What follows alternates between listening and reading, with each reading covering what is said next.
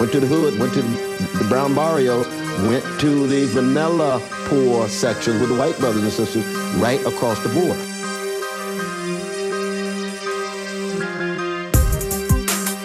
Concerned about what? Corporate greed, wealth inequality, priceless poor people of all colors catching hell while the 1% own 41% of the wealth. The top 400 individuals in America have wealth equivalent to the bottom 150 million. Now see, there's something sick about that, my brother.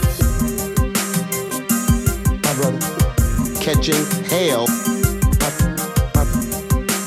Brother.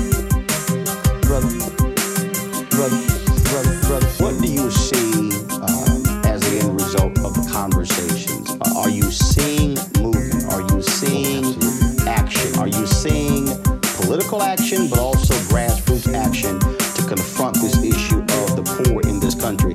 And let me be clear to our audience, when I say the poor, I'm not talking about black people. There are poor white people in America.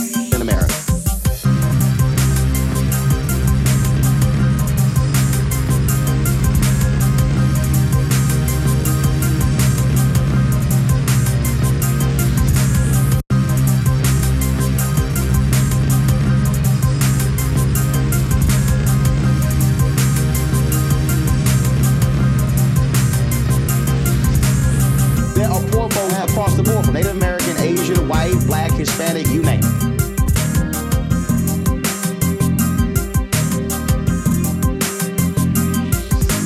Some folk been poor for a long time. Some folk been dealing with depression before the recession hit.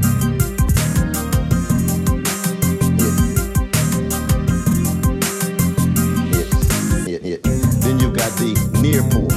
1 out of 2 Americans either in poverty or near poverty. When you bring in that near poverty, it expands. And then, of course, you got the new poor, middle class folk. We met many middle class folk of all colors. Used to be making $125,000. Now brokers are 10 commandments financially. They're making $10,000 a year living in their car.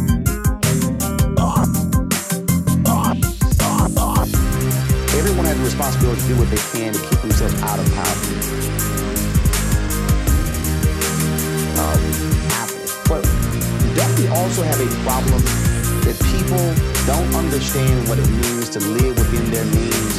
And so when you begin to live above your means, all of a sudden, one small blip, all of a sudden you go from that $100,000 job to poverty. And so how do we also get people to understand that you can move yourself out of poverty, but it also means changing also how we live and our outlook and how we spend and how we save?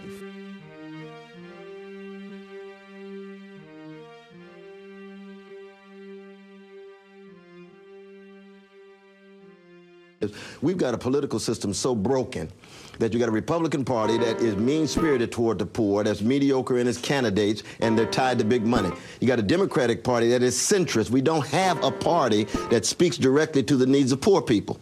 The Democratic Party is tied to big money, too.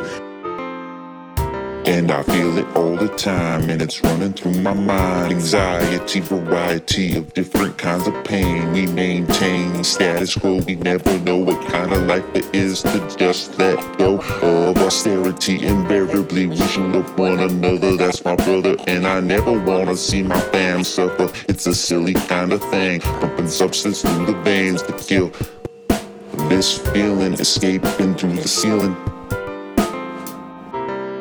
The problem is poor people who are precious and priceless do not have lobbyists in Washington. And so even among our congressmen, we got Maxine Waters, you got Steve Cohen, Bernie Sanders, Keith Ellison, a few. For the most part, most of those congressmen and women, they so tied to the big money too, they're not concerned about poor folk. What would Brother Martin say? Focus on the preciousness of poor people, even when you're unpopular. So when Brother Tavis and I get trashed, you know what I tell him?